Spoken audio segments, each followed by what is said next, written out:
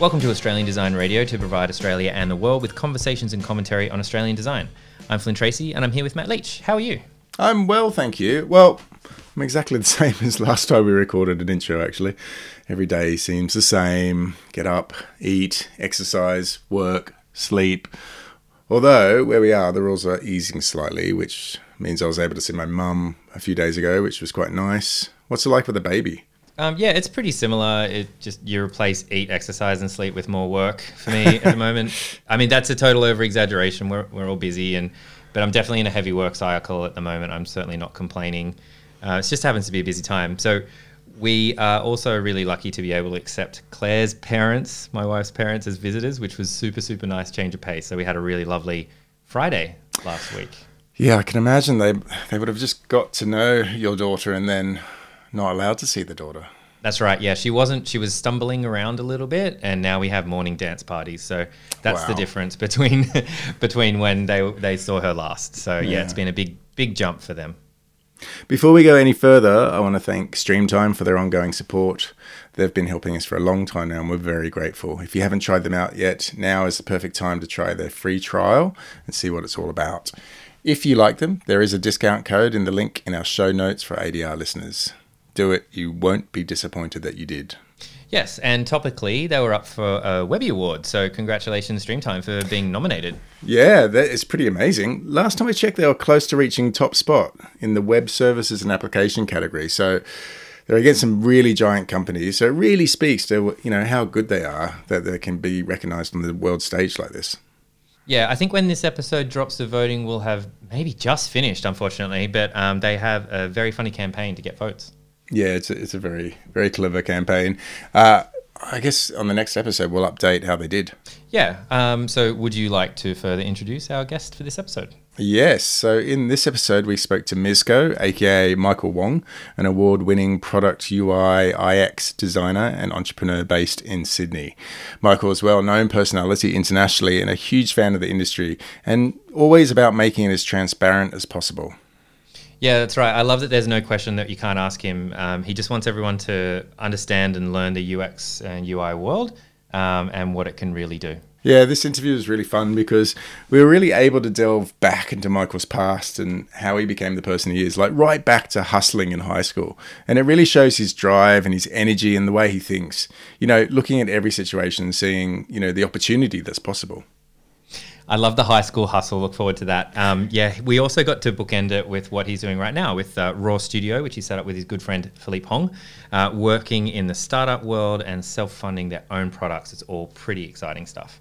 Yeah, it was a perfect time to talk to him because the studio is really starting to grow. And, after a conscious consolidation of everything that was Mizco, which is, a solid brand in itself, Raw's really, it feels like the next chapter. Yeah, let's get in there. Absolutely. Enjoy.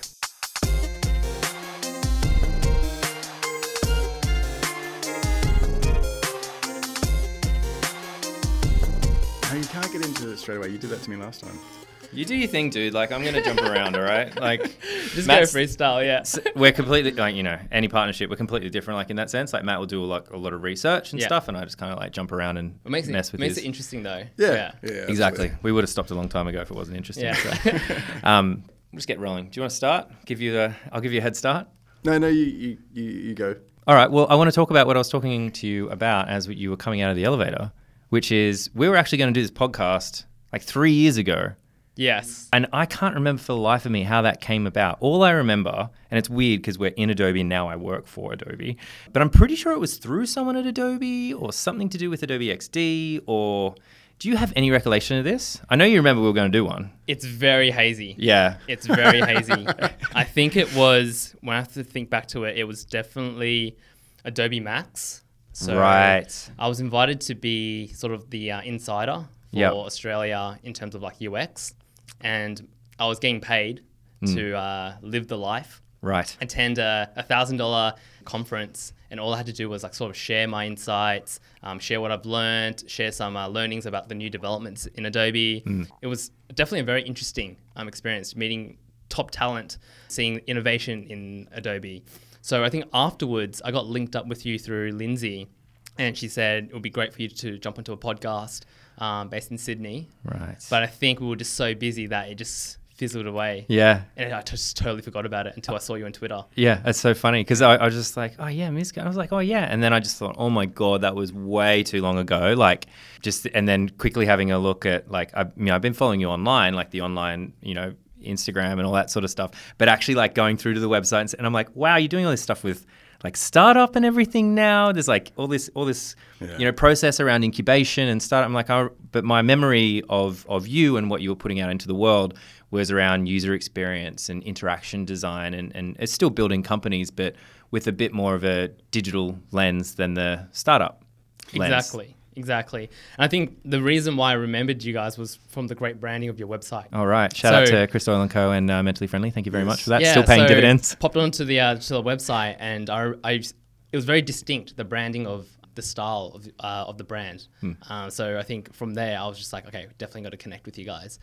But in terms of the transition, I've always got a bit of that business, that passion for business deep down. Ever since from high school, I would always hustle during high school, try and make some extra cash. Really? Tell us more about that. So it was actually in year 7 where I was attending Morris College, North Shore, and growing up, my parents weren't that wealthy. Like we come from a Chinese migrant family. Things were hard. My dad was working 4 jobs just to make ends meet. But they were saying, you were not attending a public school because we don't want you to sort of go off the rails. We want you to be good. You want to have good discipline, good values. So the only school that actually accepted me was Morris College, and it was a Catholic school. And my parents were like, this is perfect. This is what we want you to be. At Morris, it's, as you know, semi-private Catholic schools are quite expensive. And everyone around me was actually quite wealthy. They came from, their parents were all in sort of C-level type roles. Everyone's just quite wealthy around me. So I would always get the same lunch. My mum would make me, she'll grab a sandwich, a slice of cheese, and 2 slices of ham every day. I'm not even kidding, for the 6 years in high school. So then I thought to myself, everyone's buying awesome food at the canteen. What can I do to get some of that food? I can't just ask people for cash, right? Right. So I would line up in the line, and what I realized was people would give me $1. They were telling me to keep the change, but help me buy, grab me some popcorn or grab me a hash brown or whatever it is, but just keep the change. And I thought, there's a bit of demand there, right? People are willing to pay me to get their food quicker. When the bell would ring, I would just run to the canteen. I would line up, and then I would just pretty much sell my spot, $1 each spot. And I hustled my way through. Yeah. I've never heard of anybody doing that. That is amazing. That's wonderful. Yeah. So it just all came to be. And then from there, I just got really passionate about mini businesses. Remember, my dad came back from Hong Kong, China one time. And it was at that time, it was very innovative to have these cool little MP3 players. You could not find anything like that in Sydney at the time. So then my dad showed me it. I was like, this is so cool. People would love to buy this at my school. So then I was actually trying to sell them in the toilets. A black market. It was a mini black market. Yes. And then I remember the grade coordinator, he pulled me into his office and said, go to your locker with me, and I want you to empty your locker. And I was like, what is happening? So took him to my locker, emptied my locker, and then he goes, okay, that's good. Grab your bag. I want you to empty your bag. So I went to grab my bag. I emptied it, had a notebook, and then this MP3 player popped out. And he goes, what were you selling in the toilets? And I was like, what was I selling? And I was like, oh, I'm just selling the MP3 player. He thought I was selling drugs. Oh, right. Yeah, of course. I was just trying to sell an MP3 player here. Yeah. So just trying to make a living. Just trying to make a living here. I just want to buy some popcorn for recess. So yeah, I think throughout high school, I just was fascinated about business, and then that sort of led me on my internet ventures while gaming. I just found design, and then I guess that sort of led to design, business, and that just sort of naturally built my skill set. It is a really good thing that you went to a private school than a public school, because if you went to a public school and you needed money, you would have just stolen it. Exactly. As you're telling that story, I'm like, yeah, we would have just stolen it from the other kids. It's a divergent paths, so sliding doors. I was listening to a podcast that you're on, which was Design Blind Date, and so that came out literally about a year ago. Yeah. And in that time, it seems like it's been a massive year. And we were talking about 3 years ago and how much everything has changed. But it feels like in the last year, it's been a huge change. And that's from an outsider looking in. Does it feel like that for you? Yeah. So In terms of the last year, a lot has changed. So I was running Mizgo Media for 2 years, and I realized the goal of it was always to sort of build a product design studio where we could like design products and then also build it as well. In terms of design, we were great. We were somewhat of a powerhouse for UX. We powered some of the heaviest hitters of like startups in Sydney. We did like work for Spaceship. We did work for AMO, like government projects. We sort of had a lot of work, and we were a team of 10. So we were doing pretty well, always room for improvement. But what was lacking was the time spent in actually building our own products, because I've always had that passion for business. I wanted to build a business for myself, which I did, but then I also wanted to build a startup as well. So the agency went really well, but I needed some time to really I wanted to pivot the entire agency into start building our own startup. So then we ventured down and we started building out Ladder, which was like a hiring platform for software engineers.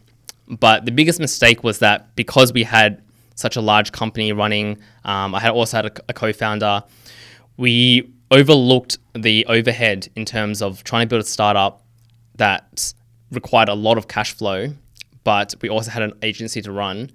And it just got a little bit too chaotic in terms of like pressure, trying to manage everything.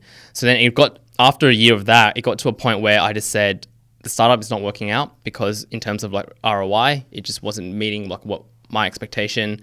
We required a lot more cash to keep it afloat.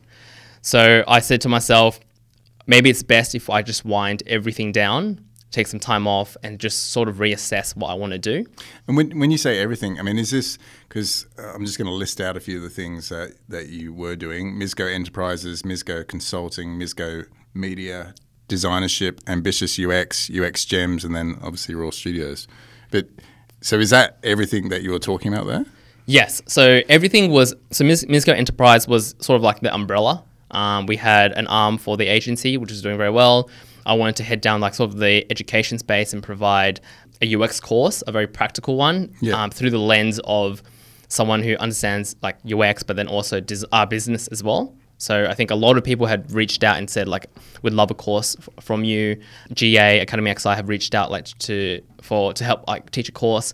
But the reason why I wanted to do it myself was because then I can sort of keep the criterias, the education, the process to how I would do things. So yeah, I would spin up an arm for a new venture that I really wanted to go down. But in the end, I think it's really hard to try do everything yourself. So that's why I sort of took some time off everything, reassessed what I wanted to do, and that's where Raw Studio became. Right. So Raw Studio's come out of this.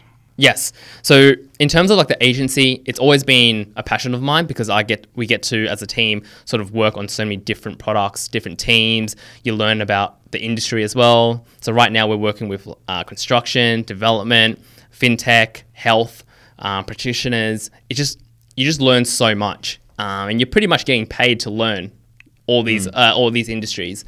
So my friend who is from France, he actually got his PR recently, and he started up his own agency called Raw. And then that's when I said, dude, we just got to partner up, man. It does not make sense for me to go head to head with you. Yeah. I don't want to crush you. So in terms for the sake of our friendship, let's just merge. It'd be great to have a co-founder as well. You sort of like split the workload. You also have someone there as like emotional support, because running a business is tiring and very hard. So just having someone there is great. So that's where Raw Studio came to be. So we brought everything over from Mizgo Media. We joined it with his expertise. And within the last 2 months, we made 2 new hires. So we're aggressively growing the team. And we're now here with four people, still looking to grow, still looking to hire actively right now. And that's where we're at. Who's the biggest need? Like, who are you looking to hire at the moment? Now that you've downscaled, you must be into a smaller, much more agile team. You must be very conscious of the next type of person that you hire, right? Yeah, it has to be the right person. Yep. So I think that's where it goes down to sticking to our vision. My co-founder and I both agreed that the agency is important, but we also want to stick to the value and the mission, which is to build our own startups and incubate different products inside our own studio and see how they go. So the next person that we hire will probably be either like a product manager who can start managing the operations of things, because we're running so many different projects, or we start bringing in engineer. capabilities. But we've already got a guy who's pretty much a full stack. He can do full stack code. He can also design as well. So he's a great sort of he's that enabler for us to actually go down that path. Yeah, it's amazing when you have that sort of person because you can just almost float ideas like, oh, would exactly. this be possible? It was great today. So Philippe and I were having a little chat, and then we're walking back to our little space in the co-working space, and we saw like this guy with code on his screen. I was like, mate, that's it. That's where we need to be. Like design is great, but without execution, someone who actually make it a real thing is important. Yeah. Is that Philippe Hong? Philippe Hong, yeah. Yeah, cool. I know Philippe. So let's talk about the process because Raw Studio, like on your website, you actually like lay out your process in quite a detailed way. And I'll go like step 1, rapid traction pad. Step 2, product strategy and tactical design. Step 3, product optimization labs. Step 4, growth hacking and sprints. Can you talk us through this, what it all means? So in terms of process, I think there are so many different processes in UX, but the way that we want to position ourselves is that we will accommodate for any type of startup, depending on what stage they are at in terms of the business. So someone might come through, they've exited a startup previously, they've got a bit of cash, and they've got an idea that needs to be validated very quickly. So we have a process that will help sort of solve those problems and execute something very quickly for them at a lower cost, but hopefully that would then lead into sort of like the product design stage. So really depending on where the business is at, we sort of quickly accommodate. We'll see like where they're at, what their needs are, and then we'll just have a sort of a process that will fit their needs. Right. So almost like these steps, they can like jump in at different points. Exactly. Yeah. Do you often find or have you found that you need to diverge from that process, like that particular structure? Like do you find that it is, I mean, understand it's not linear, but do you often find that you're like, okay, we actually need to really blow this step out, or we actually need to add in these extra modules, and that's just like a starting point? Or do you find that it is consistent? Yeah, definitely. I don't think any plan, whether it's business, design, or anything, relationships, nothing ever works out, right? But it is, like you said, it's a great way for us to communicate the idea and the process, like a high level idea and process to the client, because it's a very easy concept to grasp. Like, are you validating idea? Are you looking to grow? Are you looking to optimize your product? That just helps us start the conversation. And then through a conversation, as a designer, it's our responsibility to try to dissect and extrapolate as much information as we can, and then provide a strategy that best accommodates for them. I was wondering if we might be able to kind of get an idea of an example of that, like whether it's spaceship or something like that. Like how, like what is it like in practice? Like going through this process, how long does it take? How many sprints are you doing? So it is very, I would say it's actually quite a loose. It's not very, like you said, it's not linear at all. So we'll receive a lead through our website. Our sort of promise and our value is that we want to reply to a new lead within 30 minutes, whether we call them straight away or we email them. But when you actually go through our site, which is raw.studio, that's the URL, you go to the contact page and you punch in the details. You land on a separate another page with some confetti that flies down. But then straight away, the experience is that we let you know that if we're not busy, we're going to call you right away. So grab your phone right now. The reason why we're not calling you right away is because we're probably in a meeting. So that is what we try to keep to.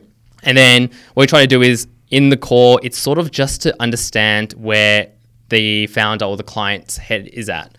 We just try to gauge on, okay, where's your business at? Are you like a new business? Are you established? Like where do you sit? What are your current needs? And why are you looking to invest in some sort of like product design or validation process? So it's quite high level. We just try to get an idea of whether or not this client is sort of like within our target market and like client that we want to work with. If that works out, then we sort of schedule a face-to-face. And that's when my co-founder and I will head to their office, or they come to our office, and we sort of flesh things out. It's always starting with a problem. So when we meet face-to-face, it's like, okay, cool. Like we've gone through everything in high level, but let's dig like really deep. And this session can go from an hour to 2 hours. So it's just pure conversation. I'll be talking to the client. Philippe will be like sort of like note taking. He'll jump in whenever he has questions. But we just pretty much we start the conversation with, okay, what are you trying to solve? And why are you trying to solve it? Because then that gives us context and helps us frame a strategy for that. So after that 2 hour session, we'll go back to our office. we'll dig around their product, we'll have a look at it, we'll suss out the scope, and then we pretty much put together like an entire strategy of like how we will tackle this and like sort of like the detailed outputs of like what is required. And then after that, we send it through. If it's happy days, they're all keen to sign on the dotted line, sign their life away, then yeah, that's it. Sign it. We pretty much kickstart a project, and it takes around, on average, 4 to 6 weeks to complete one. And that includes everything from research, design, testing, and iterations. Yeah. It's pretty quick. 4 to 6 weeks. Like obviously you might do it once and then twice and again and all that sort of stuff. But so yeah, that's the difference with Raw Studio is that because our entire team, everyone actually comes from a startup background. So everyone's run a company before, 2 of which have gone through an accelerator and raised angel rounds. One of them has actually bootstrapped their own startup to over 1,000 paying customers, and it's still a live product. And myself, like I've just been in startup world for pretty much my entire career. So in terms of like how we work, it's actually very lean. Our processes are very established. Our design systems are all pretty much built for companies with like around 50 to 100 employees. So when we start a new project, it's already like bang, it's already done. So everything's very optimized, which is great, but it's taken a lot of time to put together. But it does help in the long run because it just makes things easier and easier. And you're a smaller and more agile team now, which must save some redundancies and things like that. Exactly. But I guess like moving forward, we definitely will be ramping up and trying to grow. But I think right now our core focus is to just do great work and just rebuild everything sort of from scratch, but with a different type of lens. Because you're in startup world, right? Like a lot of the stuff from other people that we've had on the show and other friends and things like that, a lot of the work you can't show because it's sort of NDA and, where you're working on a product that... This is going to change the world, but not yet. Yeah. So often, the work that you're doing now might be seen online in a year's time, 2 years' time, maybe never. Maybe did amazing work, but the product didn't go ahead for some other reason. So how do you try to combat that by, the process is a great way to do that, but like... how do you get around that? Because, a traditional designer might be like, I built this website, I did this thing. This is a poster that I did, this is a brand that I created. Here's a case study. So how do you get around that? I think that's sort of communication with the client. I think in terms of anything that we do, I think it's beyond work as well. It's about over communication. So entering an engagement with the client, we will try to be as transparent as we can. It's in our terms, but we also like talk about it, which is like, we're excited to work with you, and the reason why we want to work with you is because if you do well, we'll do well, and that is by showcasing the work that we do with you guys, and that sort of like it entices them as well to sort of like encourage us to share because it makes us work harder as well. It's like a two-way sort of relationship. So yeah, when we work with a client, we try to be very upfront. Like we'd love to share the work when it goes live. And pretty much, just asking for permission and sort of like talking about it early on. So you just sort of plant that seed and then hopefully, So we haven't really come across a product where we haven't been able to show it.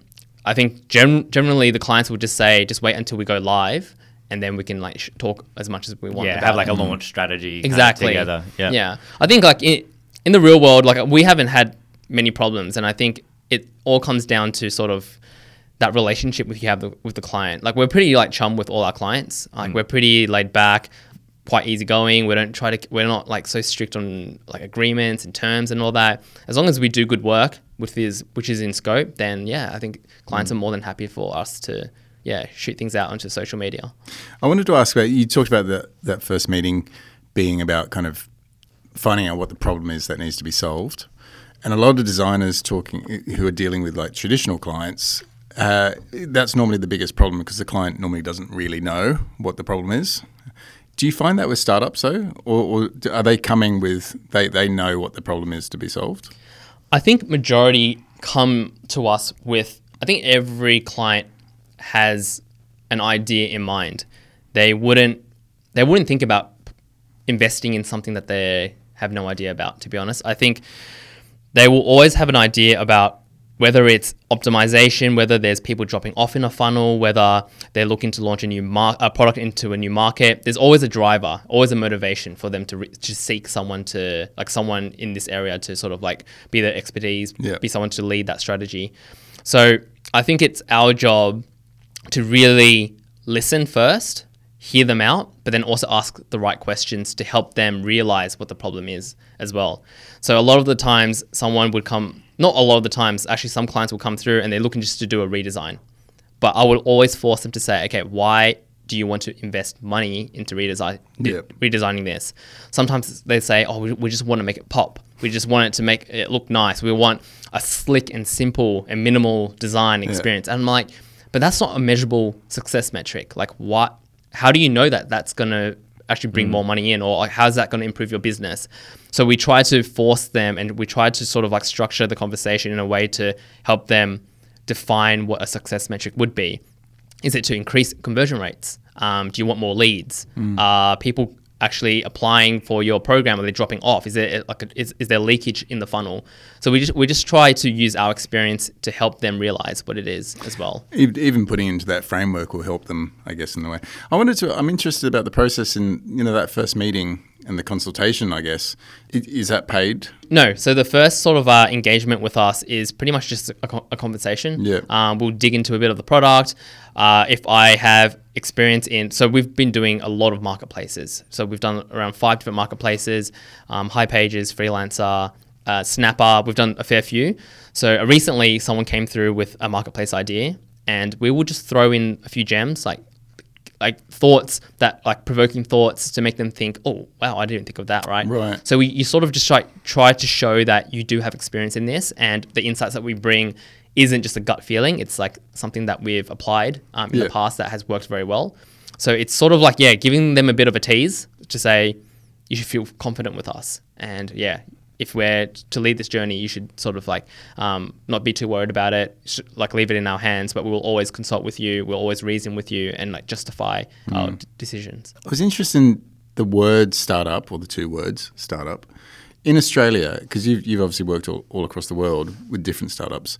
In Australia, do you think the word or the name startup is a dirty word? Do you think it has connotations over here that doesn't? I think the word startup gets thrown around a lot. Yeah. And to be honest, I wouldn't even know what the true definition of a startup is. But the one that I'm aware of is sort of like a new business that has high growth potential.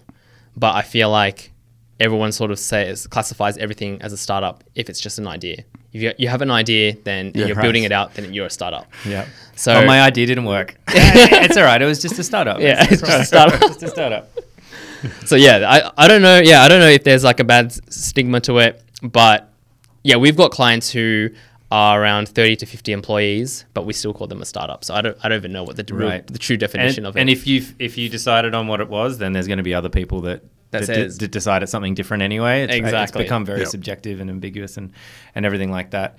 I want to talk a little bit about like your personal brand and how that fits in with everything. And I mean, it's in our notes to talk about, but also as you're talking about collaborating with your clients when you release and actually, looking at your online presence, it's probably a big boon for them to actually, launch at the same time, because you have like a lot of followers on, different platforms like Instagram and all that sort of stuff.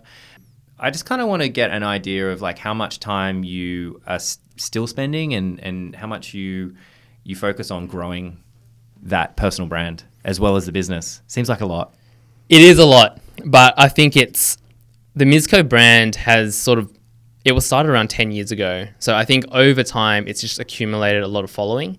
But I've mentioned this before. I feel like building a personal brand that is a genuine personal brand that like is who you really are. It's not sort of a facade or like another persona that you're trying to live up to.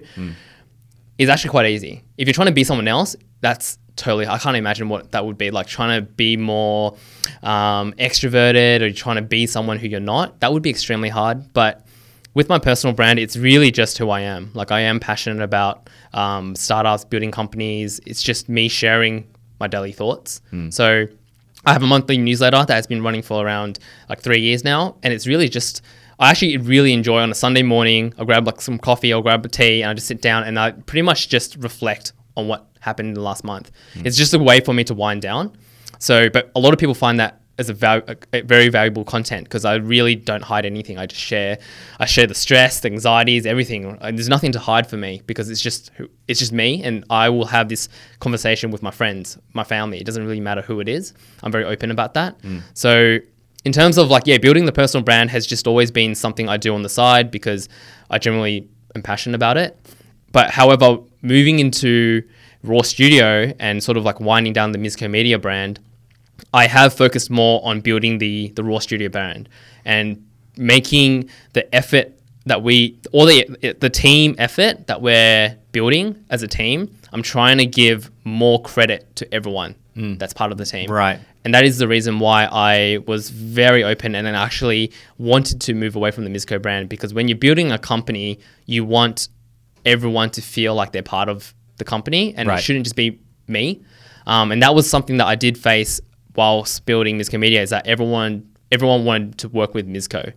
And in the end, it's there's only so much I can do. If everyone expects me to do all the work, the quality is actually going to go down, right? Yeah. It's a team effort, and everyone should be given credit for that. Yeah. So in terms of the brand name, I feel like that should reflect it as well. So getting back to Mizco, is Mizco and Michael Wong different? Well, you never know what I do outside of work, so it could be a totally different person. Because I guess in Raw Studio, you're there as Michael. I think everyone tends to call me Mizco, but because I've consciously sort of tried to wind it down, people do call me Michael now at Raw in terms of our clients. In terms of a more professional name, it's just my name. It's not a nickname. But even when I was working, when I was building Mizco Media, we had clients in the government, very established startups. They would just still call me Mizco. I don't know if this plays a part in it, but I feel like because I'm Asian, I still look like a kid, and I can sort of just play off this kid persona that people just oh yeah, you look 12. It's just Mizco, you know. I'm nearly 30 now. So I feel like there's that part that I can still play on, because if I looked a lot older, I'd feel is your name actually Mizco? Why is it why are you using a nickname type thing? So yeah, I think that does play a part in it. I think you've been so confident with Mizco that I guess if I ever had that question, it goes away as soon as I hear you talk, because it's oh well, he's just Mizco. And and I think it's bringing that confidence across. Yeah, I think it's sort of because it's been tied to me for so long. Yeah. Beyond work, it's my friends call me Mizco. My parents call me Mizco. Right. Parents still don't know why it's Mizco, but they're just oh, hello Mizco. It's just part of that, you know. You just can't really get away from it. But so when someone calls you Michael, you're who are you? Yeah, sometimes I'm just wait, you talking to me? Coffee for Michael. Yeah, Michael, and you're oh whoa, sorry. Oh shit, that's me. I heard you talk about personal brand, and you spoke about that. It was kind of a revelation to you at the start. Someone mentioned to you that it was worth doing, and that you actually put some time into it, and you're and you got instant kind of metrics back to show how important it was. Do you think everyone should be doing this? I think it's worth it, but you have to stay true to who you are. Yeah. You can't build a personal brand around someone that you're not. So if we go back, I think you raised a very good point. I actually totally forgot about this. So this is my first sort of full-time gig at freelancer.com. And the lead designer, Adam Dunaway, he's actually quite well known. He had built his own sort of personal brand around his name. And he had a really cool website, which is still the same website to this day. That's the half-face one. Half-face. Yeah. I don't think I've ever met Adam, but I think I've been following him on Twitter for 9 years. Yeah, he's been in the game for a very long time. So he saw that I was very passionate about it, and he sort of just nudged me and just said, you should probably build out a personal brand around what you're doing because you're so passionate about it. Because he was already doing it as well. So then that's when I said, okay, I'll give this a crack. And when I redesigned my portfolio, which used to be a yearly thing, every year I would just redesign my portfolio, I said, okay, what can I do to be different that is sort of what I would actually do? So as a joke, I sort of dressed myself up as a ninja. I shaved the sides of my head, did a mohawk, and you can actually access this through archive.org. If you go archive.org and you type in mizco.net, I think it's back in 2011. I'm dressed up as this ninja. I coded some animations where I slide in from the side of the screen. I disappear and then I come out and I'm full doing this kung fu stuff. I've got a peg that's pegged to a shirt that's wrapped around my face. And then I was thinking, okay, should I launch this website? And there was anxiety. It was the first time I felt so anxious. The moment of truth. The moment of truth, I'm like, will people like this? What sort of metrics am I driving? Are they going to go negative or are they going to go positive? So then I remember Deborah, who was also another designer at Freelancer, she took a look at it and she goes, okay, just launch it. Like, just see what people would say. Press the button for So I pretty much went on Twitter, typed in mizko.net, and I just like tweeted about it, and people loved it. Like, people were just like, this is so different. Like, this is like, my sister was like, this is so stupid, but it's so good. And it actually went viral. And that's where I started to, like you mentioned, metrics started to go up. Followers started going up. People featured me on different blogs, on websites. I got a few awards. And more leads came through. Clients at the time were like, we have never seen something like this. Would love for you to be part of revamp some of our UX and bring some creativity into it. So you're hooked. I was you're hooked. like, okay, I get it. I get it. See how that works. Yeah. And that opened all these doors. And Be me, be different, just like do whatever it takes, like make people laugh, do something stupid, like whatever it takes, right? So then that's when it sort of just snowballed. And I just said, okay, I've got a bit of following now. Like, let me engage them, share what I'm doing, share what I'm learning. Like, and it just sort of became this big snowball effect. And pretty much it just, now I think there's probably around 500,000 people across all the different social accounts, my newsletter and stuff. So, yeah. So, and this is not the first time that you've been part of like a snowball effect, I guess, because I read the story about how you sort of got into this whole area in the first place, and you're obviously a gamer, and I think it was Gunbound was the that's good old school Worms. It's like the advanced Worms. But because you started a community there that kind of just snowballed into this massive thing very quickly, didn't it? Yep. Back in high school, once again, I was like, I loved sort of like dabbling in business, like selling stuff, and then this is after you were expelled from school, yeah. I was close. I was actually really close. But yeah, so pretty much I was doing a bit of business stuff, and I was also spending a lot of time like gaming, playing Gunbound. And for those who don't know it, I don't know if you guys remember the game Worms. Mm-hmm. You're on the same screen, you're trying to kill each other pretty much. Right. So this is like the modern day Worms, where you had like somewhat 3D looking characters. It was full colorful. You had different special like missiles that you can shoot. And I was obsessed with this game. I'd play the game with my sister after school like every day pretty much. And then I accumulated like a lot of points, a lot of like rare items. And then I wanted to sell these items because people actually wanted to buy Gunbound accounts, which were already like level 67 or whatever it was. So then I said, the chat room in the game wasn't that great. Like, people were spamming all the time. They were having random conversations. So I said, how do I create a place where I can bring everyone together? And that's when I did a bit of research online. And this is before like UX, web design was even a thing, to be honest. I found this thing called Envision Free where you can create a forum within like a couple of seconds, right? Created this forum. They hosted it for me. I called it like I can't remember what it was. Gunbound Central version 1, remember? And then I would grab the link and I went into the game and then I spammed the chat room. Like, everyone joined this like Gunbound forum. You can trade, you can sell, you can meet like-minded gamers. It's like a gold farmer in Warcraft or something, just like spamming general chat. So I was just trying to like get people to join, and people were actually joining. And then as the community started to grow, there was only a couple hundred users. There was probably around 20 people posting every day. That's when I started to think, like, this forum looks quite bland, because it was just the default skin. I had no idea what design was at the time. So then I thought, okay, like, what can I do to make it feel more Gunbound like related? So then I remember my dad had a copy of Photoshop 6, and he gave me access to that. And then I sort of just did a bit of research, understood how to dig into some basic HTML, design some nice graphics, and like chuck it onto my forum. And then that was when I was like, holy crap, this is awesome, man. And then I slapped a few ads onto the forum, and then I was actually making a couple of dollars every day from it. And I was just like, dude, this world is crazy. Banner ads, the man. Entry to design. that was actually it. So I realized you can actually make money through like design. Like, the way I design something, right, you can actually bring focus to the ads, and then people would click the ads more often. I was like, this is crazy. So then I did a bit more research, and then that led me into affiliate marketing. And back in the days, affiliate marketing was an untapped sort of like niche. Not many people were doing it. Google was paying around $1 to $2 per click for Just the click. for basic keywords. Wow. This is around 10, 12 years ago.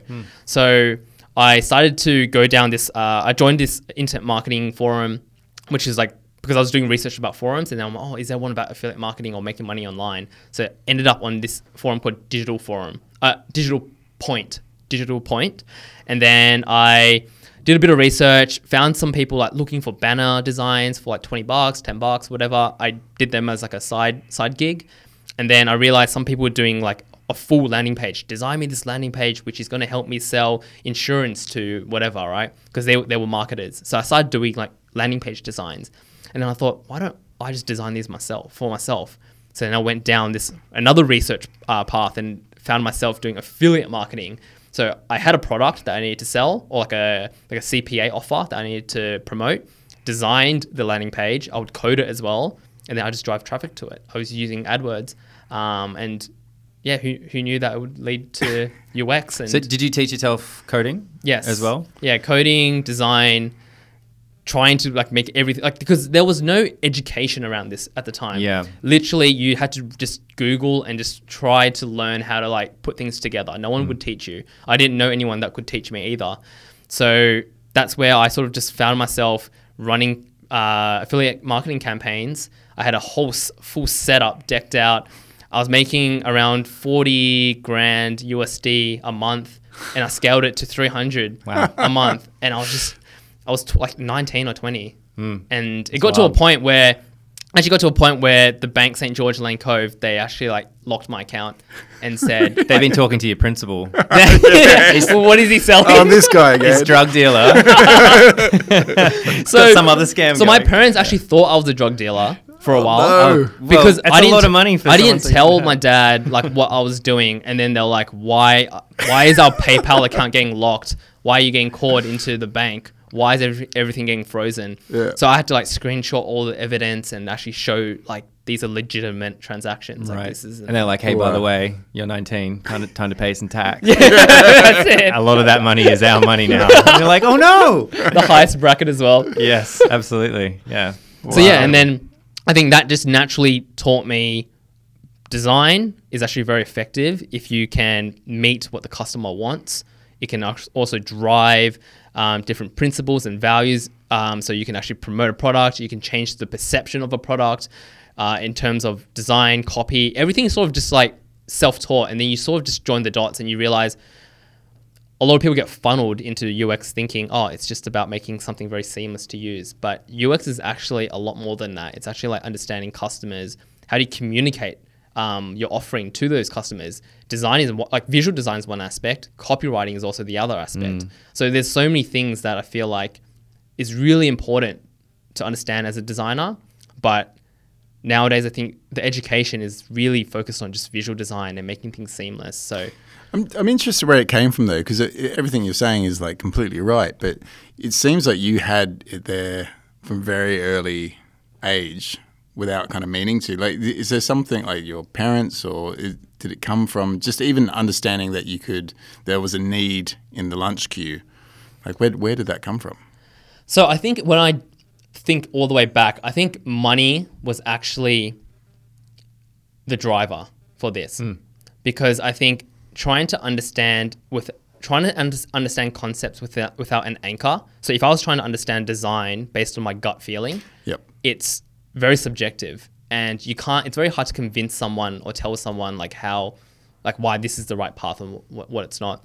So understanding, one, that I needed money. So I was actually just trying to do things to make money. But then two, it's also, I realized when I was doing affiliate marketing campaigns, why is this one driving more revenue than this one? And then I just started to realize, if I add urgency onto this, if I add a countdown, or if I add, your friends have also recommended this, then that sort of taught me, that was a point of measurement for me to sort of understand, okay, if I do this, that's why this happens. This is probably why I should do things moving forward like this. So one example was that I collected, so when Farmville was like a massive viral game, I collected all the cheats and I made a Facebook app. And you could access all these cheats if you completed an offer, and I would get paid $1 for it. And then the first iteration was literally just an app. So you clicked on an app, and open up the offer. And then if you completed the offer, you get access to it. That was it. Right. And then I said, I need to work really hard to try get more people to complete this offer. So how do I get this offer in front of more Farmville players? So then I thought, okay, what if someone had to access this app, they had to also share it on their Facebook page saying, I've accessed this, I accessed these Farmville cheats, check it out now. So when they completed the offer, that added a viral aspect to it. So then I saw, it just sort of like all the dots sort of started to join and started to connect. I started to realize there's so many different things that you can do to drive the revenue, right? So then this taught me that there are things that you can do to actually be more effective in design. So it was all pretty much just sort of like learning on the job.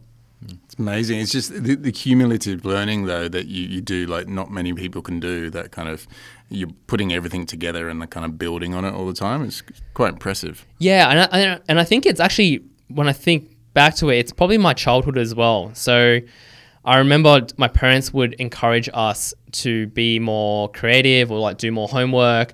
So as very stereotypical of a Chinese, like a Asian family, they want you to be very academic, right?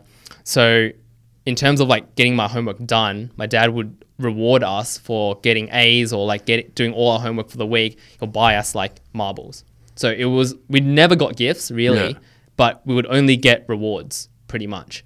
So I think that sort of like trained my brain a little bit to be very goal oriented, like just always have objectives that I wanted to reach from a very early stage. And then that sort of just started to snowball, because I think if your parents don't teach you that, you don't know any better, and that you sort of just go with the flow. But I think from a very young age, I've always had goals that I wanted to hit, complete all my homework, or like drive revenue, or like, if I launch a campaign, like what am I trying to chase, right? There's always a goal for me to try hit. So you find with a lot of personalities who are that way, that they have trouble celebrating success. Do you feel like you fit into that? I think I do. I think sometimes you're going at like 100 kilometers per hour and you just sort of like forget to appreciate like always thinking about the next thing. Always thinking about the next thing. So I think that's something that I try to do more often. Actually, after work, I try to switch off. It rarely happens, but on weekends, I've put that, it's sort of like instilled into my brain, and it's like part of my process now is that weekends is 100% shut off. Unless there's like a really critical thing that needs to be done, then I won't work on the weekends anymore. I used to work through like all 7 days, but it was never work to me. I genuinely enjoyed it. Like I love hitting the goals, and I never found it toxic, but it burnt me out at 2 points in my life. So then that's when I said, okay, I really need to like shut off on the weekends and just try to relax. Speaking of goals, you guys, we've done it. It's 45 minutes. Woohoo! Oh, nice. Very very quick. Just to, I don't think we've ever paused at the end of the podcast. That's awesome. First time for everything. So here's the hardest question that we're ever going to give you. Where do people go to find out more about you? So I think there are two places that you can learn more about like what I do and what the team does. So you can go to raw.studio. That's our agency. We're incubating a few products. So if you have an idea and you want to validate the idea, jump onto usespring.io. So that's usespring.io. And that's a product that we're building out right now to help you validate ideas. And if you want to follow sort of like my personal journey, you can head to mizco.net, and there's a newsletter link at the top. You can just follow that newsletter, and I try to share once a month. So you guys can sort of get insights into how I think about things and, the journey that I'm on. And we didn't get a chance to get kind of into the nitty-gritty of it, but you also give like a lot of your experiences and information like through your Instagram stories and everything like that as well, or the carousels and everything. So there's heaps of stuff. So anyone that's out there that's interested in user experience and design and interface design and stuff like that, there's like a ton of like great stuff and pretty your much opinions in there as well. Yeah, so you pretty much, if you just type in Mizco into Google, you'll just find your computer will explode. Yeah. Basically. This has been great. Thank you for your time. Awesome. I'm glad we got around to doing it. Matt, where can people find you? Matt_Leach on Insta. Cool. I'm at Flynn Tracy on pretty much everything, and you can find this episode and more at ausdesignradio.com, and you can follow the show on Twitter, Instagram, SoundCloud at AUS Design Radio, and we have a new newsletter So check that out. Link will be in Instagram probably at the moment. So Thank you very much. Thanks for having me, guys.